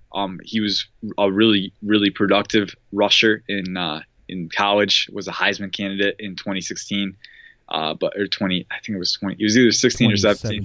2017. Yeah. Okay, cool. I got the year wrong, but yeah. So at his best, he was a very explosive runner. But I didn't like his lack of utility as a receiver. He never quite developed in that area, and also tore his ACL, which he has a running style that's predicated on explosiveness. So I'm not sure how he'll come back from that. So that'll be interesting. And the Redskins running back room is kind of crowded already. You got Darius Geis, Adrian Peterson, Chris Thompson, who's considered one of the better 3rd down backs in the league, and Byron Marshall is a guy who Jay Gruden is really high on. So it's going to be interesting to see where he fits in there. Also, Ross Pierschbacher, he's good depth, though, in the 5th round, so I was okay with him. Wes Martin, a potential starter at a left guard in round 4, a very strong player. I hadn't heard much about him when he was picked, but he's got the power to be a force on the line, and really could. He's got tools that Bill Callahan can work with. You like your offensive lineman to have one of those tools to mold around, whether it's athleticism or strength or length. And Martin definitely has the power to be a very good piece. And then Cole Holcomb was their 5th rounder at linebacker. He's an athletic guy. I think his pro day results were very impressive. He had like a 4.48 40-yard dash and a 38-inch vertical. And he's a pretty well-built guy, very stocky build. So I think he's sturdy, but also has great athletic potential. Still kind of raw, but in round 5, that's what you're going for, right? You're going for developmental potential. I think the Redskins really stuck with that value theme. Love to me was a bit of a luxury pick. They could have had better value at that position if they were going running back. Could have gotten a guy in round 7, even undrafted. Yeah, aside from that pick, you can't really harp on much. They really did what they set out to do, and that was strengthen the roster, add young talent with good upside, and ultimately they might have reset their navigational path. After Alex Smith was injured, we were talking about how long is it going to take for them to get back and rebuild. They have all this money tied up. But the best way to build a team in the NFL is to draft well, and that's what the Redskins did in 2019. There's no going around it. So exciting stuff for sure. Of course, the puzzle is not solved yet, but moving in the right direction. Yeah, I can attest to the drafting well thing. It's something that the Bears failed to do for several years. There were a lot more misses than hits in their draft classes. It's what cost our last two GMs their jobs. Jerry Angelo was let go in 2011. His replacement, Phil Emery, was only got 3 years, and they let him go after the 2014 season. Ryan Pace has been outstanding, especially on day 3. We have gotten at least 5 or 6 guys on the team now that were day 3 picks. Tariq Cohen was a day 3 pick. Eddie Jackson was a day 3. Bilal Nichols last year was a day 3 pick, and so on. So, I mean, those are just a few examples. And he's also been kicking ass in the undrafted free agency pool as well. Bryce Callahan, who just got a big deal with the Broncos, was an undrafted guy. Cravon LeBlanc, who was let go but went to Philadelphia, has been a strong player. So those day 3 picks and the undrafted guys, those are the ones that, like you said, they're projects. You're hoping to get a hit on some of them, and I've watched the Bears do it, and I suffered in the NFC North when the Packers kept doing it year in and year out. Because another thing that the Redskins were able to do was collect a lot of picks. So you got 10 draft choices in the 2019 class. So, and the majority of them were on day 3. 7 out of the 10 were day 3 picks. So, when you can have 3 fifth or 2 5th rounders, 2 7th rounders, 2 4th rounders, the chance that one of them will hit, the probability goes up. So the chances that you get a guy that will be able to make the roster, like you're talking about Moreland, that corner out of James Madison. Yeah, he was a 7th round pick, but this is a guy, he's got a pedigree. James Madison, I don't know if you know, was the team that broke North Dakota State's national championship streak a couple of years ago. He was on that team. So he knows what it takes to win football games, and apparently he is not allergic to the football when he's out there. He's a lot of DBs play DB because they can't catch the ball. You always hear that when DBs drop the ball. Well, that's why you play defense, kind of thing. Apparently that's not a problem for Jimmy Moreland. So yeah, that's a great way to put it. That's a great way to put it. He's not allergic to the football, and you get these guys, in the later rounds, in the early rounds, guys are more complete. That's what you're going for. You're going for that security. Right. But it doesn't mean that the later round picks are any less valuable. In a sense they are, because they're less secure. But, if you use them the right way, they can be so valuable to your team. Absolutely. And I'm a certified pick hoarder. Like, I love maximizing your chances to get that young talent. And so I think if you can get those guys that have those traits that you can mold, it really bodes well for your roster. Of course, that's not the end game. You need the coaches to develop those guys, and you need the support system with the leadership, and you don't want to rush them, but you get those guys with that potential, it can go a long way toward building a roster. So I really liked overall what they did, getting all those picks and using them on the type of players that they did. It's a model that's been successful before with teams in the NFL, and so it's a good one to follow. Yeah. When Ryan Pace took over as general manager, he had a press conference. And that's where I really kind of was sold on him, because there were other guys that the Bears were interested in that I thought they should kind of go over. Shows what the hell I know, but still. One thing that he said was that he did kind of want to model himself after the Packers, who were notorious for being very stingy in free agency, who were notorious for stacking up on draft picks and developing their own guys. The example that he used is like right now, at this point in the offseason, the Packers have, let's say 47 guys on their active roster, and 46 of them have only ever played for the Green Bay Packers. Jeez. The exception to the rule at that time in 2015, the only guy on the team that didn't play his entire career in Green Bay was Julius Peppers, who was a free agent after the Bears let him go. So that was the one guy on the team who played for the Packers that hadn't only always played for Green Bay. That's the thing that he envisions, that he hopes that he can say about the Bears one day, is that he's got a roster full of guys that have only ever been Bears. So if you can do that, if you can build the team through the draft while cherry picking here and there to get an impact player or a stud in free agency, that's got to be the best way to succeed in the NFL. That's got to be the stencil, if you will, that you want to follow.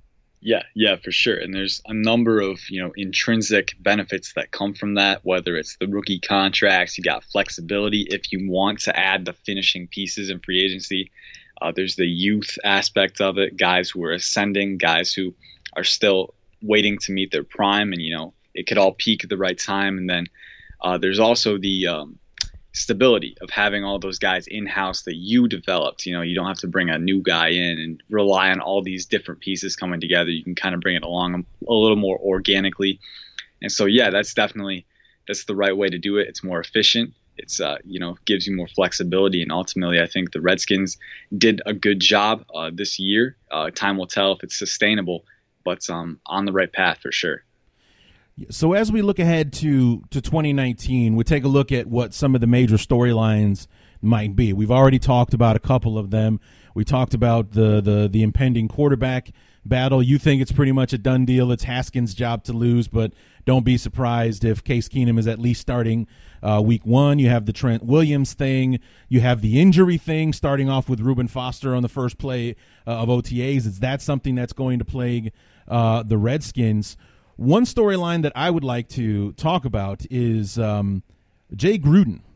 They've struggled, and looking at your schedule, this is not going to be the year that Jay Gruden wants to get off to a slow start. The first 5 games of the year, you have 3 division games, the Bears and the Patriots in the first 5 games. You start at Philly, you're home for the Cowboys, home for the Bears on Monday night, at the Giants, and then you're home for the New England Patriots. 4 playoff teams and the Giants in the first 5 games.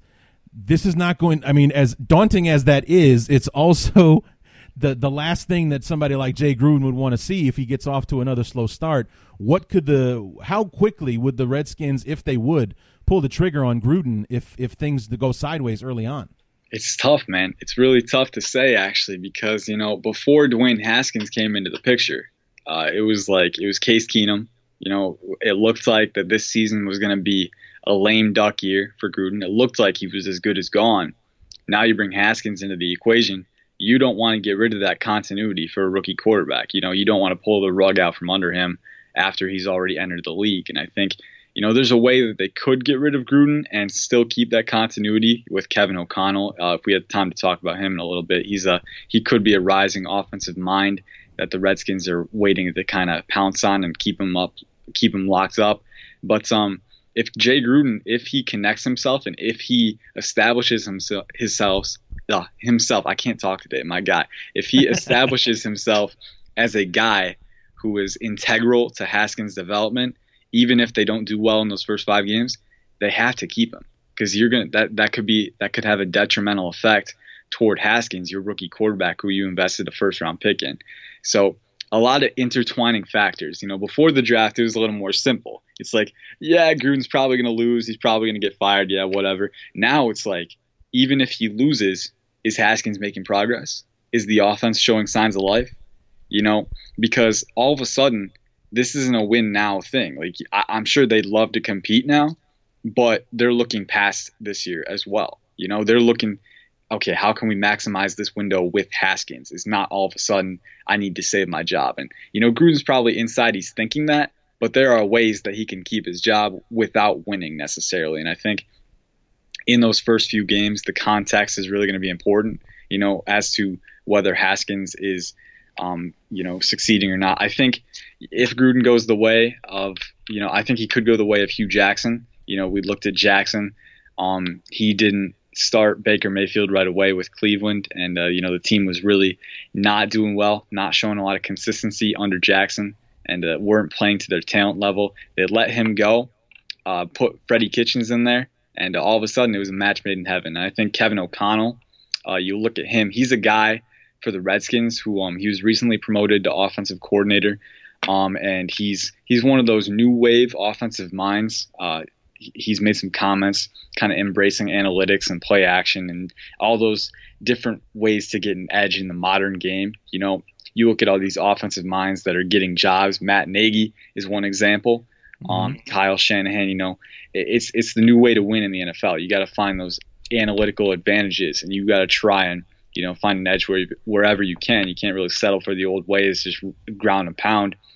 O'Connell is one of those guys, judging by some comments he's made in press conferences. And, if they really think the Redskins had a scare with Sean McVay, this was an up-and-coming guy, they let him go. He's in the Super Bowl. All of a sudden, they get another young, up-and-coming guy in O'Connell. I don't think they're going to want to make the same mistake again. That's not to say that O'Connell is McVay, but it's just like it feels like deja vu for them. And I think if Gruden is not really performing up to par with Haskins, they could let him go early, cut the cord early, and just start the new era right away. It might be a little iffy at first. Might kind of chip away at the foundation a little bit, but it's better to make that move sooner rather than later. So, but I think Gruden would have to be really bad for that to happen because Gruden has gotten off to a quick start with Haskins. From all accounts, things are going well. So we'll see what happens. But that first stretch is brutal, and I think if anything were to catalyze the release of Gruden and the next wave, hiring Kevin O'Connell and getting him in that position, that would be it. Because you look at that schedule, 3 division teams, no divisional game is a gimme in the NFC East, and then the Bears and the Patriots. The Patriots every year they're tough. I don't expect a win there, and then of course the Bears, who should. If Trubisky can take the next step this year, if the defense can maintain the level that they were on last year, or even come close to that, then it'll be a tough out for the Redskins. And I think Jay Gruden will have his work cut out for them in that 5-game stretch for sure. Yeah, it's when I was looking at the schedules, like that stuck out like a sore thumb, as well as the tail end of the schedule. The last 4 games at Green Bay, and then 3 straight divisional games again.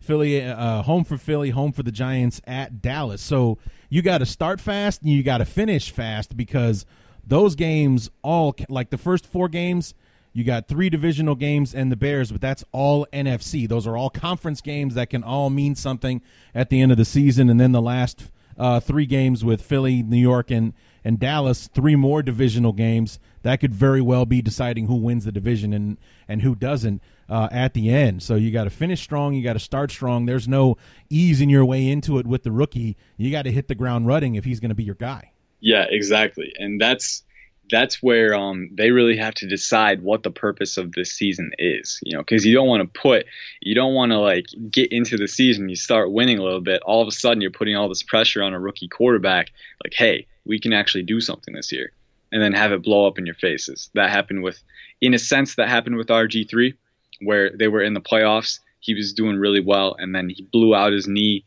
Wasn't quite the same after that because they kept him in the game.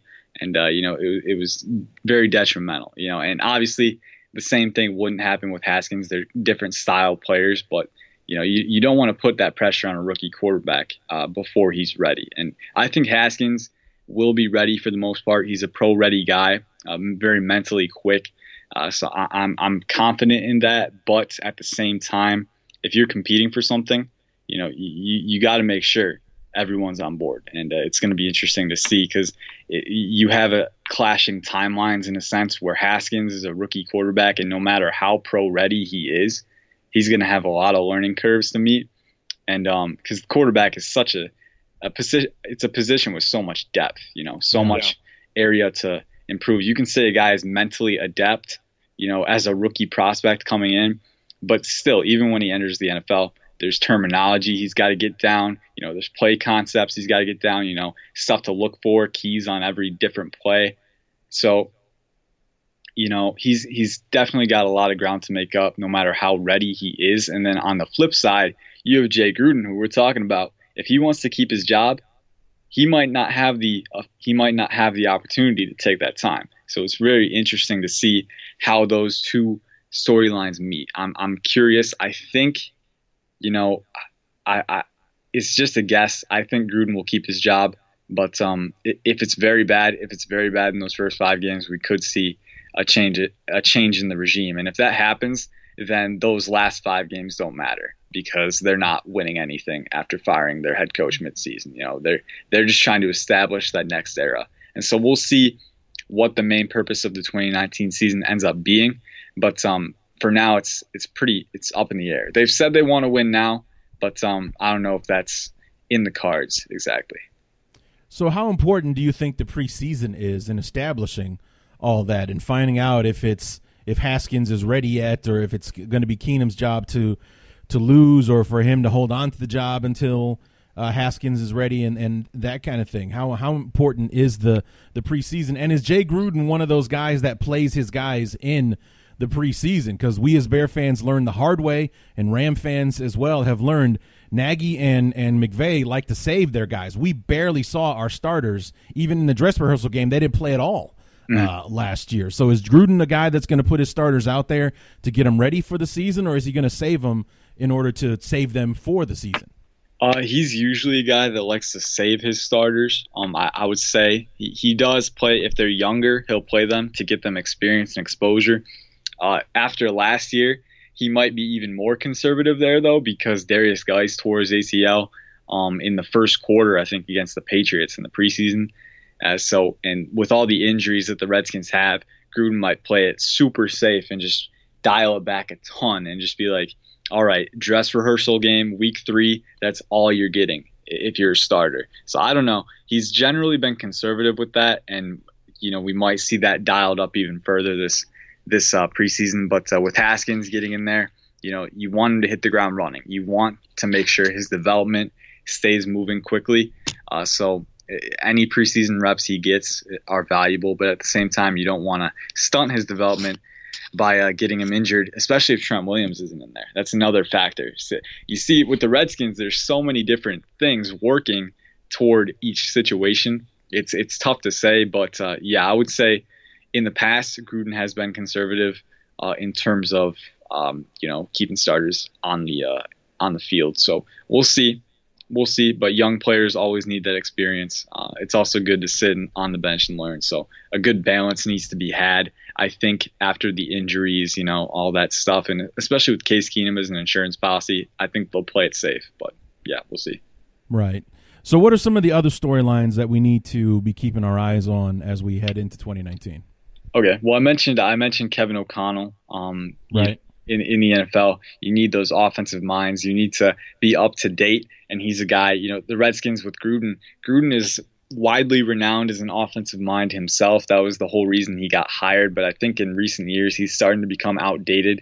Last year, their winning style on offense with Adrian Peterson was not sustainable. And they were running a lot. At times, they should have passed the ball. They were leaving a lot of efficiency on the field. I think Kevin O'Connell is the guy who can bring that back. And that'll be big for them because they do have some talent on the offense, some potential there. And coaching can go a long way toward unlocking that. You can have very talented guys on offenses that are not well coached and they can get buried. And you can have guys who aren't necessarily the most talented, but they have a coach who can scheme them open in the right situations. And it changes the whole complexion.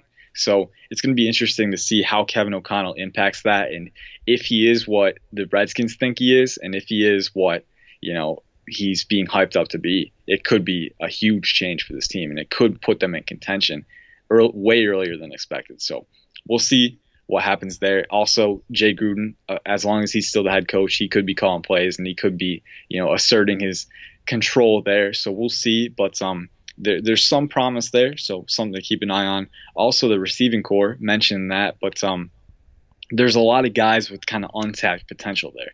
And when people talk about the Redskins receiving core, it's usually the worst in the NFL, or one of the worst in the NFL, which I won't deny. If you're going by proven talent, it's one of the worst in the NFL. But there's some guys with potential that can't be overlooked. We talked about McLaurin and Harmon, the 2 rookies.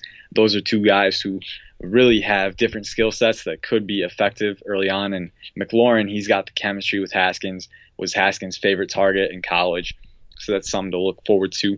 Trey Quinn in the slot, Mr. Irrelevant last year, one of my favorite picks from last year. He's a guy who's very, we talk about nuance with route running a lot. He's good with those fine details at the stem to get open. And he's also a pretty tough, stocky guy. He had some trouble with injuries last season, but when he has the opportunity to make those contested catches, his hands are sticky, man. So I'm excited to see him, and they've kind of committed to him as the slot receiver. He only caught, I think, 7 or 9 passes last season, so he didn't get a lot of playing time. I think, 9 passes and a touchdown. He didn't get a ton of playing time. Injuries hurt him. But Jay Gruden is committing to him early, and that says a lot about what he's shown in the offseason. So Trey Quinn is a guy to watch for sure. And there's some other guys too. Paul Richardson signed a lot of money, a $40 million deal, 5-year, $40 million deal last offseason. He's got a lot of speed. They're paying him to make an impact. Injuries have kind of hurt him as well, but he's a guy who could contribute too. So a lot of potential there. And you also have Josh Dotson, who's was a first-round pick, and they did not pick up his fifth-year option, so he's in a prove-it year this year. And you never can count out those guys that are playing for their next contract. We here at the Bears can attest to that with Kyle Fuller. This was a guy going into the 2017 season, who we had written him off. He was done. He had flashes as a rookie. He kind of disappeared a bit in 2015. 2016, he did not play a down. He had arthroscopic knee surgery and did not play a snap. Vic Fangio was publicly talking down to him with the media, like, I don't think he wants to play. You know, that's first, they have to tell the doctor that he's ready, then the player has to say he's ready, and the player hasn't said he's ready. He didn't play in 2016. There was rumors he wouldn't even make the team in 2017. He has that big blow-up year, and he's played like a stud ever since. So if Josh Dotson – in the league, absolutely. So if you look at Josh Dotson, you're thinking / hoping that the fact that his days in Washington are numbered, because if he doesn't play well, why would the Redskins re-sign him? So he's literally playing for his future this year, and that can motivate guys in a way that the security can't. Yeah, exactly. And I think Dotson is a guy who still has that athletic potential that hasn't really been tapped into yet. Now, you got to think, has his development been stunted too much by injuries and bad coaching where he simply can't make that leap in Washington? I don't know. Also, it's going to be interesting how they use him, because you look at it from that perspective, he's an improve it year, but the Redskins have guys like Harmon and McLaurin, like I said, and Cam Sims is another guy who's been really flashing in OTAs. He was an undrafted free agent last year from Alabama who's really been making waves, and there's talk that he could be a starter for this team. And you look at Dotson, he's a guy who his future is kind of, the writing is on the wall. Would the Redskins really want to invest their time in Dotson or a younger guy who might have a future with the team? I don't know. Me personally, I would like to put Dotson on the field. He's your best athlete, and he's still got that potential. You want to put your best players on the field, but that might not be how they see it. They might see it as, all right, get this year, try and get some money next year. But, for us, for our team, we have a different vision. We'll see. I would want to use Dotson. I think he's got a ton of potential. I would try and put him in the slot. They like to put him on the boundary, but in the slot, kind of cultivate that separation for him, allow him to work in space. He's got definite vertical ability, 41-inch vertical. He has some plays where he just rises above the entire defense. You don't know how he got there. His flashes are very bright. I think he's a guy who could emerge, especially with a guy like Dwayne Haskins throwing to him. It's going to be interesting. And these are the kind of circumstances where a guy like that can either emerge or get buried. And so it's going to be interesting to see. There's a lot of different players, a lot of different dynamics in that receiving core where a lot of different potential possibilities could materialize later in the season. So that's very exciting to me, because a lot of people kind of write off this receiving core, but there's so many different flavors. You just look at it, you have no idea how it's going to play out. And I think Dotson is a guy who could either reap the benefits from all the uncertainty or ultimately be buried by it. And so that'll be interesting to see for sure. Yeah, you got to. It's when the pressure is on, how will the player respond? And it's there's it doesn't really get much bigger than either you perform or you're going to be looking for work elsewhere next year. And it's crazy how that can affect a player if he doesn't step up when his number gets called. So will they use him like you said, or will they dedicate their time and say, well, we made the investment, it didn't work out, we'll pay him his money and then send him on his way, but we're gonna develop McLaurin and Harmon and Sims and all the rest of those guys, and guys that we know we can count on, as opposed to this high-priced rookie that's done nothing but cost us money. Yeah, exactly. So how about on the defensive side? Any position battles, storylines coming out of the defense we want to keep an eye on? Well, if I haven't talked about the defensive line, I'll just touch on that real quick. It's a very talented group. You have Ryan Kerrigan, who is one of the more perennially underrated players in the league. And then you have Montez Sweat across from him. We talked about him in the draft breakdown earlier, but Sweat is a great potential prospect. And then on the interior line, you got a really good combination of Daron Payne, Jonathan Allen, Matt Ioannidis, coached by Jim Tomsula, as we said. And that Tomsula has worked wonders with them. I don't know what he's been doing. He's a very energetic guy, but he's been exceeded even the wildest expectations. And that unit is really taking a life of its own and becoming one of the better defensive fronts in the entire league. I think linebacking core. Wait. Tomsula, that's the former head coach of the 49ers, right? Yeah. So that's where he ended up. Yeah, the mustache working. Yeah, because I know that when they hired him as head coach, they got him like a 4-year deal, and they fired him after one. I don't remember when exactly that was, but I figured he'd still be at home stealing money right now. He went out and got a job, huh? Yeah. He was nice. He was giddy with excitement, man. He's like, I'm ready to go. I'm ready to get my working cap back on. And I think he's in his niche with a more specialized role on the defensive line. And really, it's been crazy, man, the development, because for so many years, for almost 2 decades, the Redskins defensive line was like the Achilles heel. They could not get anything done. Teams would run down their throat. They wouldn't get any interior pressure. Now they have Matt Ioannidis, who had a pass rush productivity rating on par with guys like Geno Atkins last season. They have Daron Payne, a young first-rounder who really made an impact last year, was a brick wall in run defense. And Jonathan Allen, who's kind of a mix of the two. He can really pass rush pretty well, but also has the utility against the run.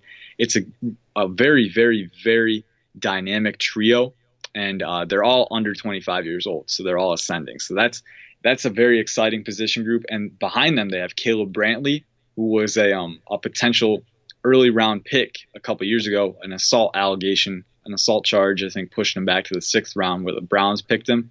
But he's got athletic potential too. And then Tim Settle, Virginia Tech product, who he's more of a nose tackle, but he's got good athleticism for a nose tackle. So it's a deep unit with very, very good top-end talent, Pro Bowl potential talent, maybe even all-pro for guys like Jonathan Allen and Payne down the line. But we'll see. That's way down the line. That's just total projections. We'll see. The guys that will reap the benefits from that defensive front, the linebackers and the secondary, it's a little less certain in those units. With Reuben Foster gone, Sean Dion Hamilton will look to fill in at linebacker, and he's a guy that has some potential. I wrote an article on him recently, actually just this morning. He showed a lot of good traits at Alabama. He's got good sideline-to-sideline speed, very good instincts for a linebacker, and pretty physical as well, just a complete player. Maybe not as much athletic upside as Reuben Foster, but a guy who could be a solid starter with the right opportunity. And he was a 6th-round pick last year. The reason he fell that far was because he tore his ACL and broke his kneecap all on his right knee. So he's got some injury issues, some concerns there, but he's stayed healthy thus far in his NFL career. So we'll see if it pans out. In the secondary, the Redskins have a lot of pieces coming together, a lot of guys who haven't quite proven themselves, but could. They certainly have the traits. Josh Norman, still a solid corner. I think his contract value kind of overshadows it because it's not a very good value in terms of a monetary standpoint, but he's still a pretty good corner who can disrupt the ball. He has the trademark peanut punch where he'll just knock it out, forces the fumbles. Very good with that, and he's also got long arms. He can deflect passes and stuff like that. So he's still playing pretty well. Not quite in his prime anymore, and he could fall off the cliff at any moment because I think the traditional cliff for a cornerback in the NFL is age 30. He's 32, so that's dangerous. But so you're playing with fire there. But they have some other good players at corner too. Quinton Dunbar. Get this, Dunbar is a former undrafted wide receiver, turned corner, and now he's a starter. And last year in 7 games, he had 2 interceptions, 9 pass deflections, 6'2", very good speed and length. And I think a diligent film room worker as well. He's always talking about getting in the film room and working. And his improvement has been amazing over the past 2 years. Like, insane, man, to see a guy who came into the league as an undrafted wide receiver progressing so quickly as a corner. I think he's due for a breakout season. And then you got Fabian Moreau in the slot. He's a guy who has a great size and speed combination as well. So that's a unit. A lot of potential there. Hasn't quite been realized yet, but don't be surprised if they kind of impress a few people. And then in the secondary, in the safety grouping, Landon Collins coming in as the top paid safety. We talked about him earlier. And then Monte Nicholson, Michigan State product back in, I think he was a 2017 fourth rounder for the team in his rookie season. He really flashed. He showed a lot of good traits. He's got very impressive range, 4.4 speed, 6'2", very lanky frame. So he's got the range to make plays sideline to sideline and flip his hips and clamp up those deep routes. And they had him as a single high guy a lot of the times in 2017. They switched to two high safeties or cover two, I think. Yeah, in 2018. And Nicholson kind of regressed a little bit. Had some legal issues, but those are all cleared up now, and he's trying to bounce back. So we'll see if it happens. He's certainly got the physical potential to be a really good complement to Landon Collins because, in terms of their skill sets, Collins is very good in the box. Nicholson's that rangy guy, so they complement each other really well. It's just can they put it together? And so a lot of potential on that back end, but has yet to be realized, and it's going to be interesting to see if it happens. Yeah, it's always tough when you're going into a season and you see what could be. Yeah. You see what could be if this happens. Oh man, I pray that this, or I hope for that. And, sitting back and biting your nails, gritting your teeth, waiting for that to happen or waiting for something not to happen. Like in the Redskins case with the injuries the last couple of years. Yeah. How many of our guys are actually going to make it to the end of the season, or are we going to have a roster half filled with replacements and off the street free agents and things like that? Are Kelvin Harmon and Jimmy Moreland going to be starters, not because they earned it, but because we got nobody else, kind of thing? So I mean, the Bears suffered through that greatly through the John Fox era. We couldn't keep guys on the field, and we were you couldn't make me do that if you paid me kind of thing. Well, we were paying them, and they still wouldn't make it on the field anyway. That's how bad it was. So. It's one of those things where you see the potential, what could happen.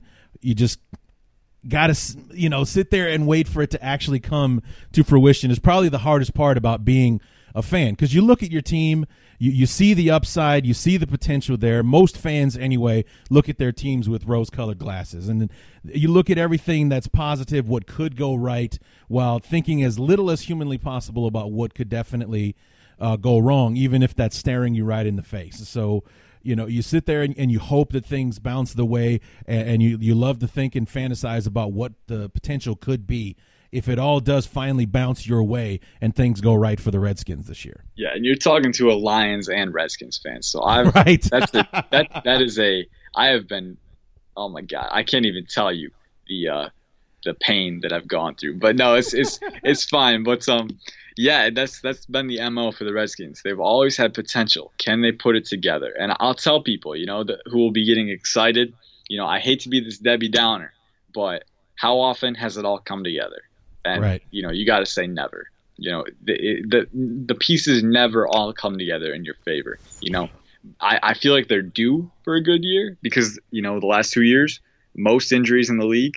But, there's some factors that could hold them back. Jay Gruden, has he hit his ceiling as a coach? Greg Minuski, is he a good defensive coordinator, who uses his personnel efficiently? I would beg to disagree on that one. Trent Williams, is he coming back? Because if he's not coming back, that offensive line, it's a major chunk. And then obviously on the defense, we just went over it, a lot of young guys with potential, but can they realize that potential? And I'm willing to bet, as much as I'd like to think that they all will, I'm willing to bet that it won't all be, just good as new come the end of the season. I think some guys are going to be kind of filtered out, and we'll have to see. But you always love to look at the potential, like you said. Yeah. It's not always meant to be, though.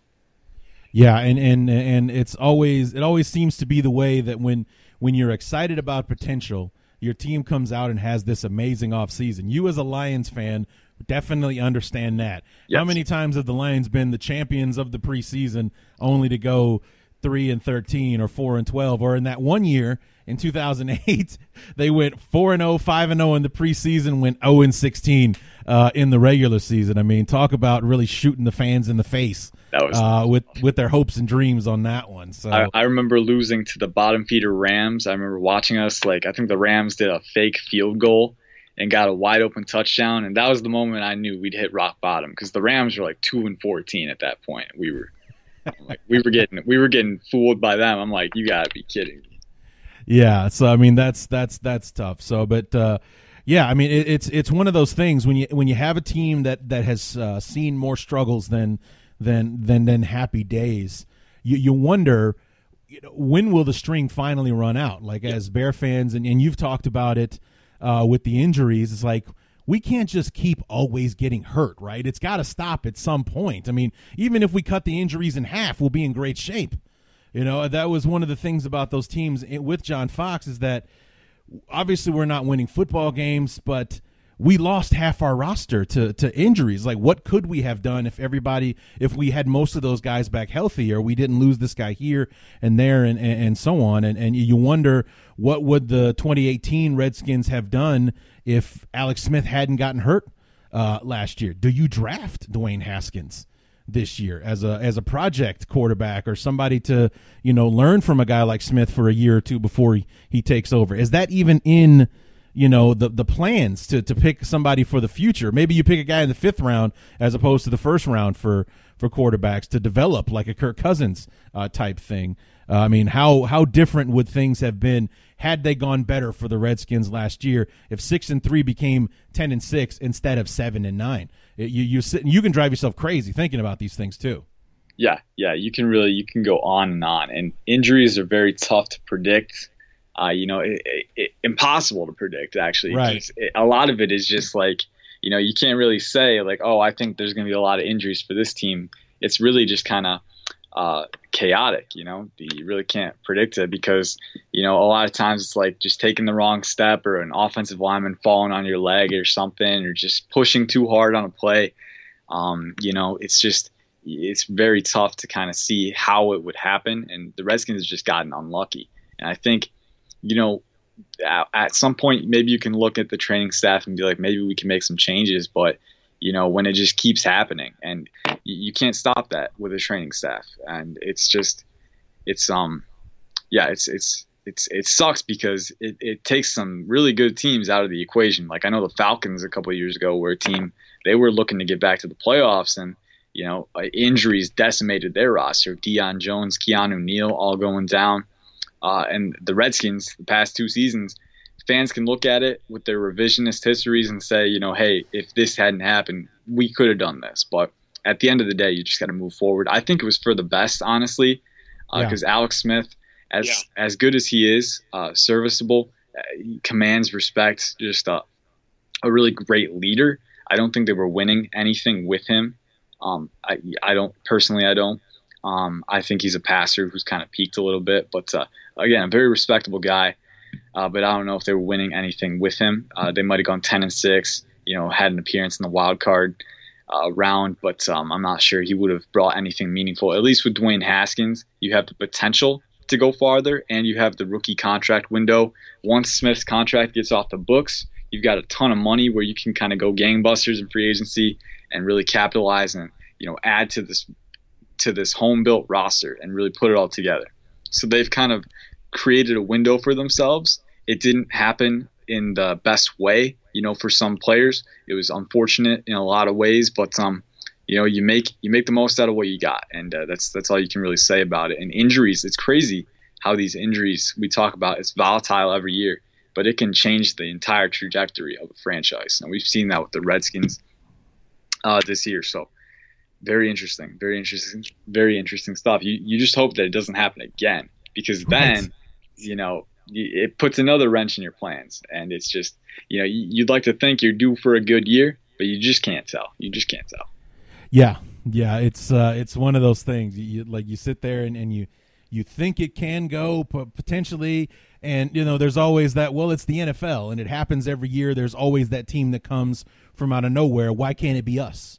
Why couldn't it be us? If we stay healthy, we finally get a break here and there. Why couldn't we go 10-6 and make a playoff run or something like that? It's not impossible. It happens all the time. So why couldn't it happen to the Redskins? We're in the NFC East where we haven't had a repeat champion since 2004. So somebody different keeps winning the division. Why couldn't it be our turn this year? Why couldn't the Cowboys be the ones that have tons of injuries and suffer this year, and it's us who take their place on top and things like that. So, but as they say, everything happens for a reason. You guys went through what you had to go through to get to this point and get yourselves a guy like Haskins and things like that. Just like we as Bear fans would have loved not to go through Mark Trestman and John Fox, but it got us to Matt Nagy and Ryan Pace and Trubisky and Khalil Mack and those guys where we're on the precipice of a Super Bowl run if all the things go right for us this year. So it's like we went through what we had to go through.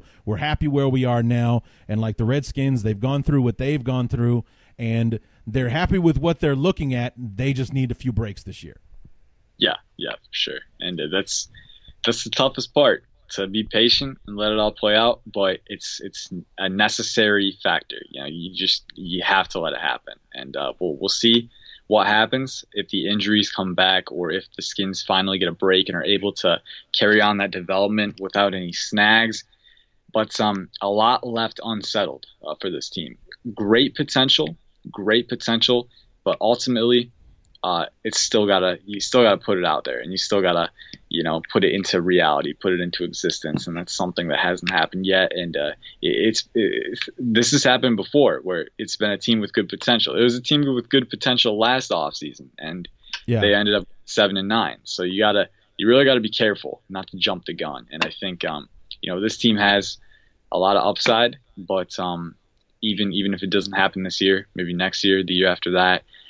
But you never can tell what's going to happen in the NFL. It's so unpredictable. So, yeah, it's always fun to be a fan of that team where you can say something like, I wouldn't be surprised if we went 4-12, but also I wouldn't be surprised if we went 12-4. Like the potential to go either way is there because of what we have on the roster, what we have in front of us with our schedule, and the fact that the NFL does churn out at least 2 or 3 new playoff teams on each side of the fence every single season. So it is definitely going to be interesting, and I'm curious to see how it all turns out for the Redskins. So, Ian, we got you week 3, so it won't be too long before we get a chance to talk to you again. Hope to have you back to preview that Monday night game between those two teams, see how those first 2 division games have gone for the Redskins. Has Keenum been starting the whole way, and Haskins going to start that home game against the Bears, or did Haskins takes the job in preseason, and how's the first few games gone? We'll get those questions answered when we see you, but where can we keep up with you in the meantime? Yeah, so my Twitter handle is at Ian_Cummings_9. The regular Ian Cummings 9 was taken, so I had to improvise a little bit. But you can look me up there. I'm usually tweeting about the Redskins, just football in general too. I follow all 32 teams, then The Office. So if you don't like The Office, you can steer clear. But it's a habit. It's a force of habit at this point. Got me through sophomore year of college a couple years ago. So that's fun. And then Riggo's Rag is just Riggo's Rag. A lot of G's in there, but it can be a tongue twister. But it's a callback to John Riggins, the Diesel back in the 80s. Yeah, you know it. So that's fun. You can view our content there. We'll probably have some schedule predictions up soon in the off season, I'd like to think, and some hot takes about the Bears. You can check out my power rankings too. I recently had those up. I won't tell you where I put the Bears. You can look for yourself, but it's a spoiler warning. But it's a team with good potential. I'll play the flattery card a little bit here. So sure. All right. Well, Ian, thanks so much for coming on the show. We look forward to having you back in, to preview week 3, man. Thanks so much for hanging out. Yeah, thanks for having me, man. I appreciate it.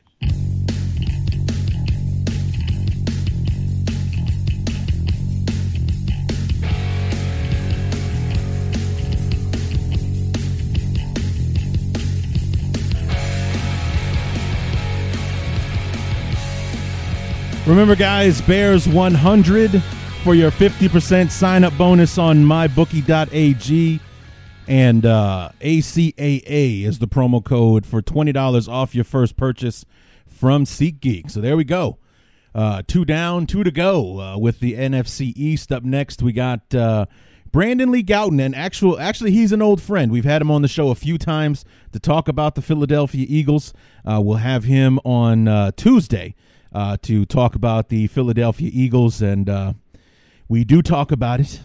We talk about it. We pain over it, we get it out of the way, and we move on. And then after that, we'll move on to the Cowboys to wrap up the NFC East, which will lead us right into the NFC North, and our beloved Chicago Bears will be the fourth and final. And this time, for the first time, we won't be out of sequence when we do it.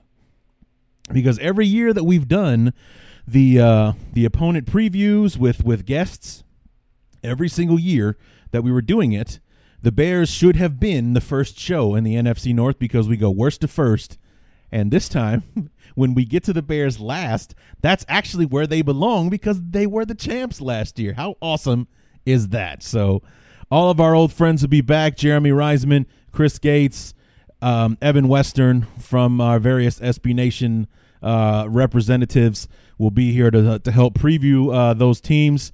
And, of course, Lauren Cox from Locked On Bears and Pro Football Focus will be here to help us wrap up and preview our 2019 beloved Chicago Bears. So it's getting close. It is. I'm really having a great time with all of these, and I love doing this part of the show. This is the worst time of year as a football fan, but for me as a podcaster, it's my absolute favorite. So I absolutely love this. Been having a blast doing these interviews. So come back on Tuesday. Brandon Lee Gowton from Bleeding Green Nation for the Philadelphia Eagles will be our next guest before we wrap it up with the Cowboys. So we'll see you on Tuesday. Until then, my name is Larry D, and this has been Bears Talk Underground.